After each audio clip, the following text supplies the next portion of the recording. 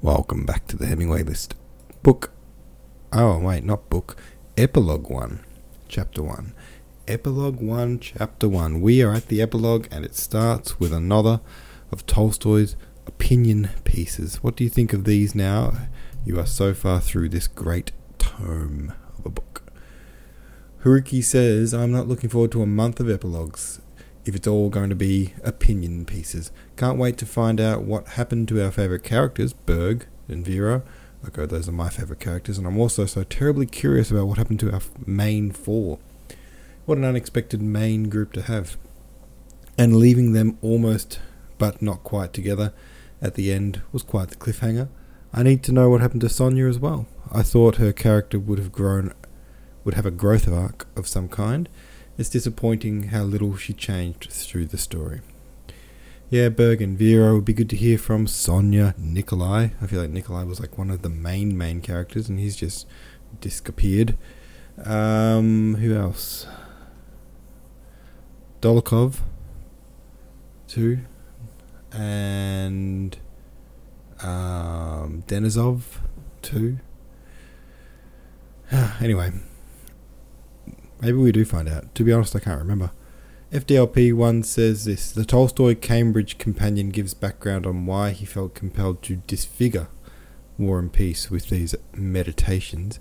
In notes for the epilogue, he divided his readers into three groups. His favourites were artistic readers who do not need the meta-historical meditations. Without meditating, they will read between the lines and perceive everything that I wrote in the meditations, and that I would not have written had all readers been like them. In the presence of such readers, I blame myself for having disfigured my book by inserting the meditations. Yeah, okay. Well, maybe there was a producer telling Tolstoy, look, you've made some good points, but they're a little vague. Maybe you should spoon feed them to your audience for 20 or so chapters. Warren Coffey says, this was an agonizing read, this chapter. I honestly don't even understand how this chapter can follow where we left off. What a jarring transition. Jarring indeed. Well, chapter 2 is at least very short.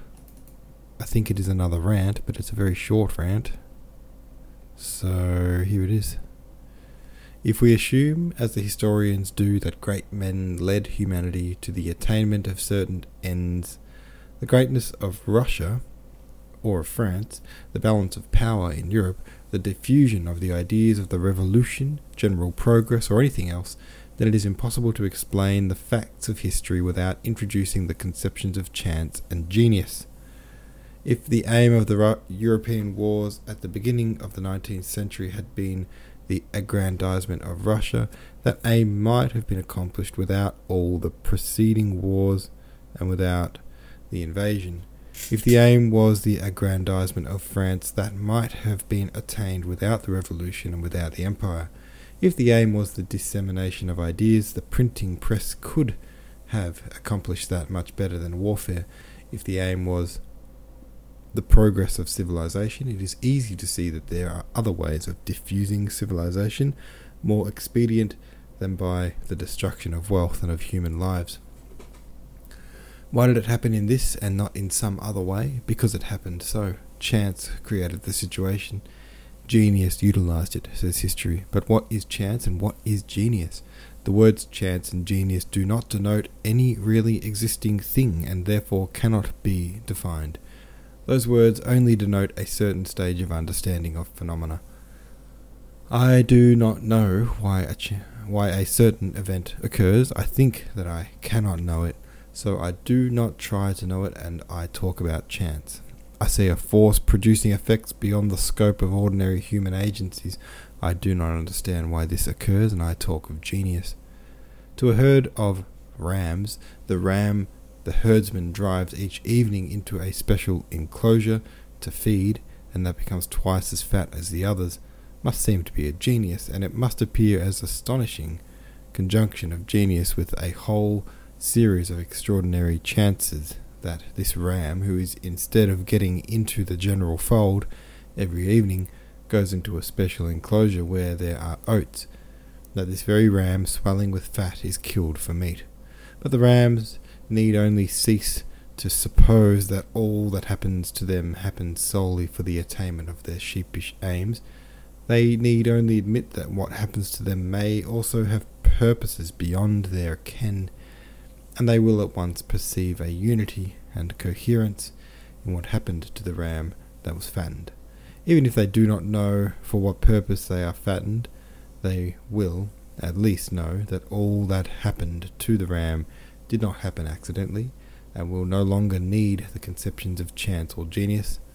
Only by renouncing our claim to discern a purpose immediately intelligible to us, and admitting the ultimate purpose to be beyond our ken, may we discern the sequence of experiences in the lives of historic characters and perceive the cause of the effect they produce, incommensurable with ordinary human capabilities.